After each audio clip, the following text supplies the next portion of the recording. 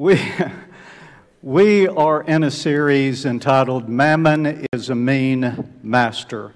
And I've told you I'm not trying to get into your pocketbook. It's you to give more. That's not the point of the series. But we need to understand it's not just about tithing. A tithe is 10%, but God watches how we spend the 90% that is left, and we will one day stand before God and answer for what we've done with that. You know, sometime back I was watching a special on TV. I don't remember if it was Dateline or 2020. I do watch some of those programs occasionally. But this was an interview. It was just talking about the issue of wealthy preachers and just how wealthy they are. And it was in response to Jesse Duplantis asking for $54 million for another private jet. He already had 3. And he was wanting one more, and the new one was going to cost $54 million. And the video was a conversation between Kenneth Copeland and Jesse Duplantis. And don't accuse me of making this up. I saw the video, I heard the questions, and I heard what they said to each other. And Kenneth Copeland said, "You can't talk to God flying commercial. You can't manage that today in this dope-filled world. Get in a long tube with a bunch of demons." That's what he said. By the way, Kenneth Copeland was buying his 3rd private jet, a Gulfstream 5. I have no idea what that is, except that it's a big one. He already had 2 others, and he admitted in the interview that he used his private jets to fly to his various vacation homes. I don't have any of those vacation homes. No, I have one. It's at 7 Overland Park Road. And he was talking to Jesse Duplantis, who'd faced a backlash for asking that $54 million. Here's the thing. Brenda read, "These people always cause trouble. Their minds are corrupt and they have turned their backs on the truth. To them, a show of godliness," that means religion. "Religion is just a way to become wealthy." How much is enough? How many private jets do you need? How many vacation homes do you need? How much income is too much income? And how much do you just need to live, survive, give, share, and invest in heaven? I'm not saying that it's wrong to be wealthy. But if your focus in life is always more, then you've got a problem. And you're probably a slave to mammon. Now, Jesus said, "Beware, guard against every kind of greed. Life is not measured by how much you own." The message today from Mammon is a Mean Master is about the green-eyed goblin of greed. Greed is a green-eyed goblin who will eat you alive. Mama, teach your children. Daddy, teach your sons that greed is a sin against God. I just got to have more. How much money is enough? And the rich man said, "Just a little bit more." That's greed. And I need you to understand that greed is a goblin. He is a monster. In 1 Timothy 6, 9, and 10, greed is a green-eyed goblin. Greed is longing to be rich. Some translations say desire. This is the NLT, and it says longing. Do you know what it means to have a longing? I talked about that beautiful young lady who read the scripture this morning, and I remember when we met, and I remember our dating days near about 100 years ago. She loves it when I say near about 100 years ago. And I understand longing. But when you are longing for money and you are longing for wealth, we're talking about greed. And greed is a green-eyed goblin. Longing to be rich. I'm not talking about just wishing for enough to make the payments and to live on and enough to retire. Some of us have taken a pretty good hit in our retirement over the last few weeks, haven't we? I'm not talking about wishing to survive into the future. I'm talking about longing to be wealthy, longing to be rich. Stood in line. Back in the days before you could pay at the pump. Now, you guys are not old enough to remember that. Hey, listen, I remember when you had to pump your own, or you did not have to pump your gas. You pull up and the guy comes running out and pumps your gas for you. Wouldn't that be cool? It's raining. You don't have to get out. Well, I remember, Jamie, when you couldn't pay at the pump, you had to go inside.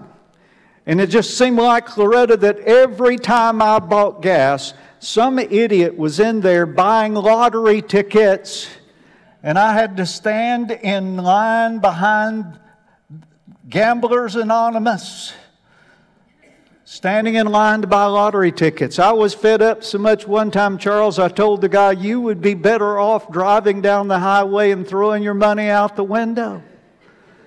He didn't appreciate that very much. Statistically, that's probably true. You've got as much chance of being struck by lightning as winning the lottery. In fact, I think the odds are a little greater for being struck by lightning. Greed. I want to be rich. And that is greed. But people who long to be rich fall into temptation and are trapped by many foolish and harmful desires that plunge them into ruin and destruction. Now, I've already said it's not wrong to have an ambition and to seek success. We live in a capitalistic society where entrepreneurs start a business and they make enough money to hire somebody else. And the people they hire can then pay somebody else and buy goods. And that all works for the benefit of our society. By the way, next week I'll be speaking about the demon of debt. Talking about the goblin of greed. Next week is the demon of debt. And the Sunday after that, you socialists in the crowd better stay home. You're not going to like my sermon. On the other hand, you might be interested in what the Bible actually says about socialism. And I'll be preaching on that on Sunday week, Lord willing. It's not wrong to want to have success. It is wrong to make that your purpose in life. It's better to have little with godliness than to be rich and dishonest. You see, the trouble is, greed leads you to dishonesty. What would you give just to have a little bit more? Wealth from get-rich-quick schemes quickly disappears. Wealth from hard work grows over time. Teenagers, are you listening? Work hard, make money, give to God, Pay yourself by saving, and money grows a little bit over time. If it sounds like it's too good to be true, probably is. I worked with an organization.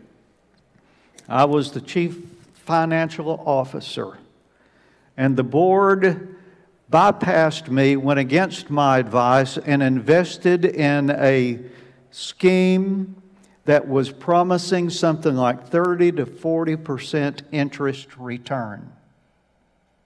I resigned. And about a year later, turns out they had invested in a Ponzi scheme, and they got back 50 cents on the dollar of everything that they had invested. And that did not include, Catherine, the supposed interest. That's the original money put into that scheme. They got half of it back when the FBI got through with everything. Wealth gained in get-rich-quick schemes disappears like smoke. You need to learn that. Be careful about that. Choose a good reputation over great riches. Being held in high esteem is better than silver or gold. It also results in falling into temptation. Trust in your money and down you go, Proverbs 11:28. But the godly flourish like leaves in spring. Greed leads to temptation and to failure. Greed results in being trapped. Greedy people try to get rich quick, but don't realize they're headed for poverty. It's a trap, I tell you. Get rich quick schemes are a trap, and you're going to lose your investment. It's a trap, and it leads to poverty. The same thing is true with lottery tickets and the casinos. You can't beat the house. The house, or you may win the first time you roll the dice. You may win the first time they spin the wheel. But it won't last, because the house will always come out on top. And gambling is greed, and greed leads to poverty. It also results in ruin and destruction. Look here, you rich people, it says in James chapter 5, weep and groan with anguish because of all the terrible troubles ahead of you. Your wealth is rotting away, and your fine clothes are moth-eaten rags. Your gold and silver are corroded. The very wealth you were counting on will eat away your flesh like fire. This corroded treasure you have hoarded will testify against you on the day of judgment. Listen, the green goblin of greed will promise you gold, but instead will ruin your name and reputation. You can't see it in the picture on the screen, but in the very first week, I talked about the movie The Hobbit and Smaug, the dragon, and that he was in the cave. Macy laughs every time I say that name. I'm going to ask her later, how do you pronounce that? Everybody has their own opinion. The dragon in the cave was the enemy. The truth is, it wasn't the dragon, no, it was the gold he was sitting on that was the real enemy. That's what corrupted them. That's what changed in the middle of the story. He promises gold, but instead, he'll ruin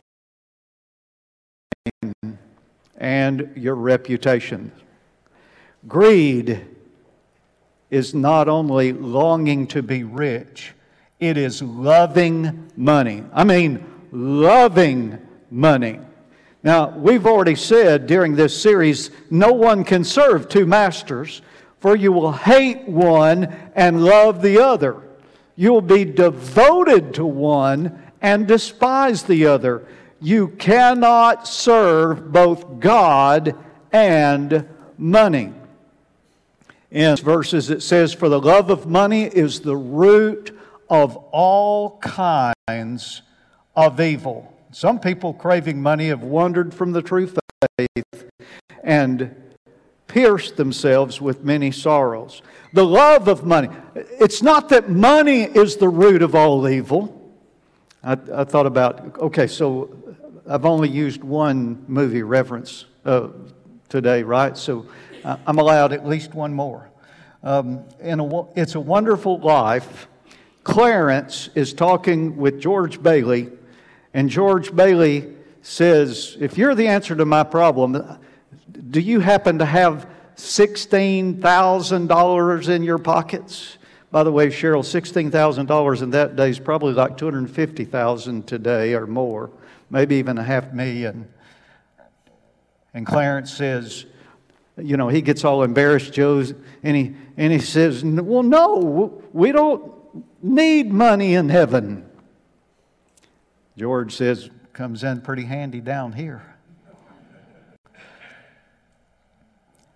It's not money that is the root of all evil. Corey, it comes in pretty handy down here. You work for money, you get money, you spend money. That's capitalism, by the way. It comes in pretty handy down here. It's not money, it's the love of money that is the problem.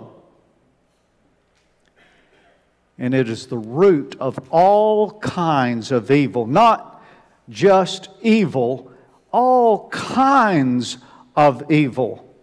In Hebrews, it says, don't love money. Don't love money. Be satisfied with what you have, for God has said, "I will never fail you. I will never abandon you." In case it becomes a matter of trust, doesn't it? Are we willing to trust God, or will we act like, if this is going to happen, I will have to do it? As if God doesn't exist. Or more like God means money, and money is my God. Well, you can't serve both God and money, but you can trust God. And greed also results, loving money also results in never being satisfied. Ecclesiastes chapter 5, verse 10, "Those who love money will never have enough." It does not say those who have money will never have enough. It says those who love money will never have enough. Greed is loving money. How meaningless to think that wealth brings true happiness. As a matter of fact, that is the theme of the book of Ecclesiastes. It's all useless. It's all vanity. It also results in various kinds of evil. For the love of money is the root of all kinds, various kinds of evil. Proverbs 28, greed causes fighting. Trusting the Lord leads to real prosperity. Fighting. Who are you going to love? Jesus or mammon? That is money. That's not the end of the sermon. Don't get excited. That sounds like my concluding point, Joe, but that's not the end of the sermon. But it is a choice. And it's a choice that you need to make today. Who you going to love?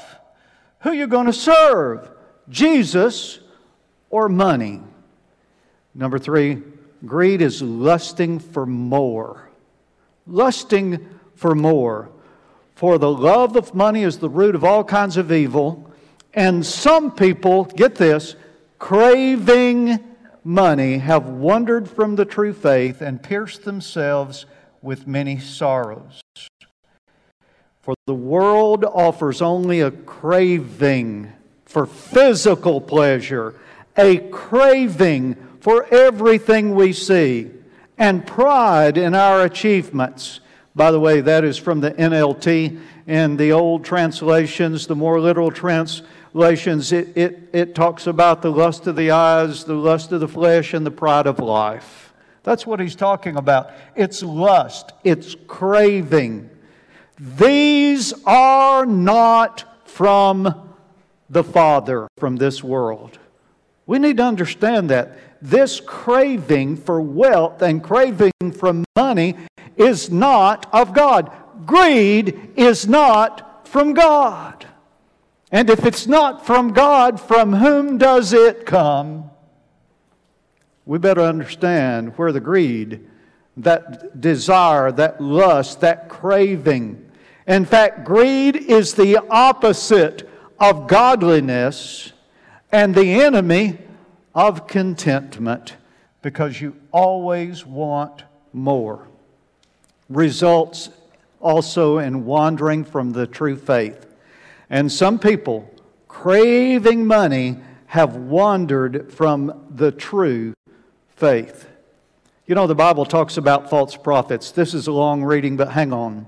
There were also false prophets in Israel, just as there will be false teachers among you. Are there false teachers in our day? Oh, yeah.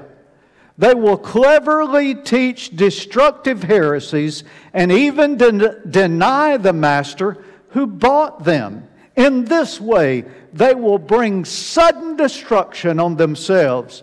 Many will follow their evil teaching. Do false teachers today have a lot of followers? You bet they do. But what's going to be the end of it? Many will follow their evil teaching and shameful immorality, and because of these teachers, the way of truth will be slandered. Then here it is. In their greed, they will make up clever lies to get hold of your money.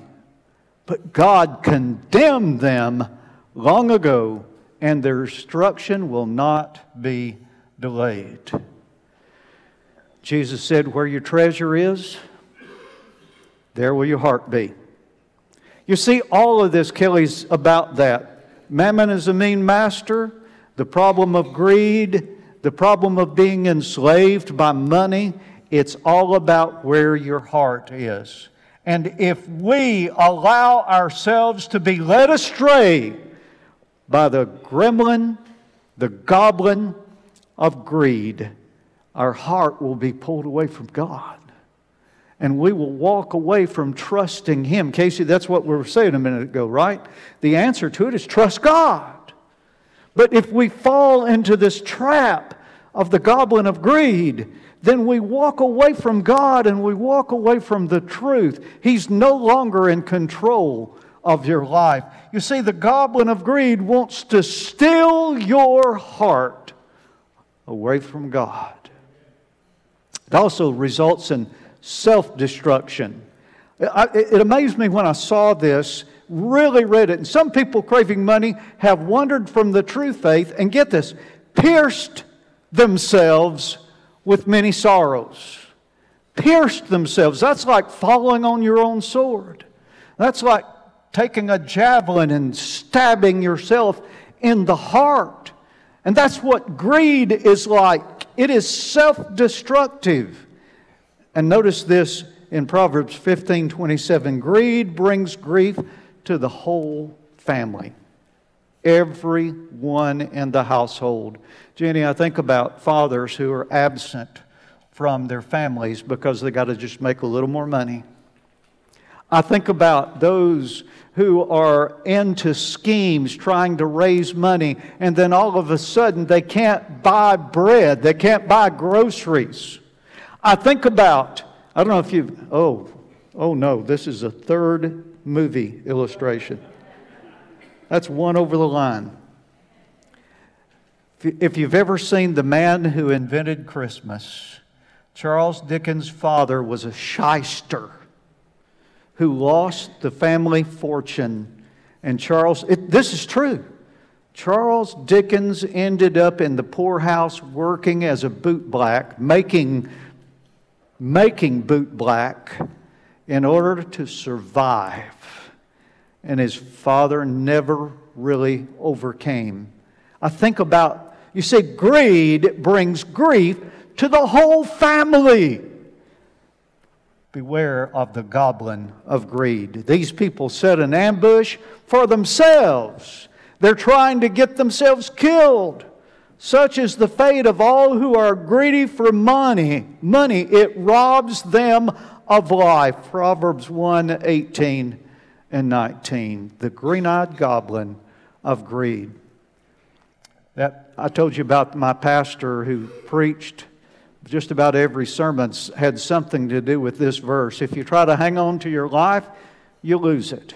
But if you give up your life for my sake and for the sake of the good news, the gospel, you will save it. It also results in lots of pain and suffering. Some people craving money have wandered from the true faith and pierced themselves with many sorrows. Chapter 6, verse 1. Listen, the devil always promises more than he can pay, and he always pays in counterfeit money. Beware of the goblin of greed. It can lead to bankruptcy, broken homes, distancing and divorce because of fights over finances, and to ruin reputation. Fortunately, God has given us a way to slay the goblin of greed. In the first few verses, he says, number one, godliness with contentment is itself great wealth. If you will put God first, Casey, I'm back to you again because we made that connection. If you trust in God, you can slay the goblin of greed.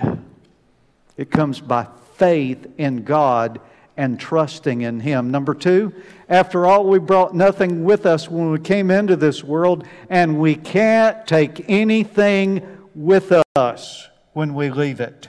You can't take it with you. That means focus on eternity.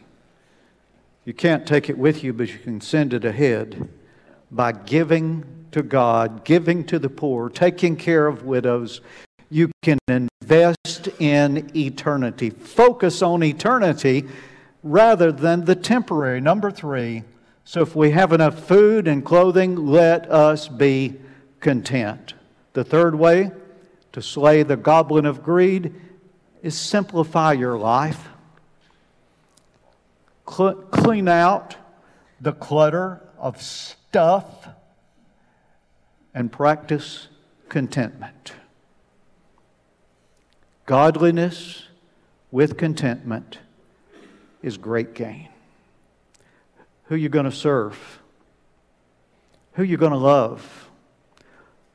How are you going to fight the battle against greed?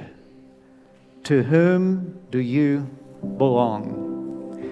Todd's not here, but Jenny, he told me on our trip that he preached a revival at a church, and I'm sorry, I don't remember which one.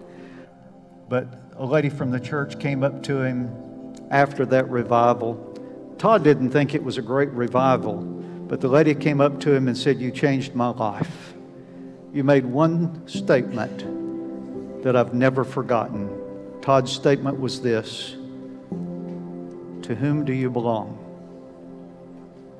Who do you belong to? Who do you belong to? Mammon or God? You're bought with a price. You belong to God, and don't ever forget it.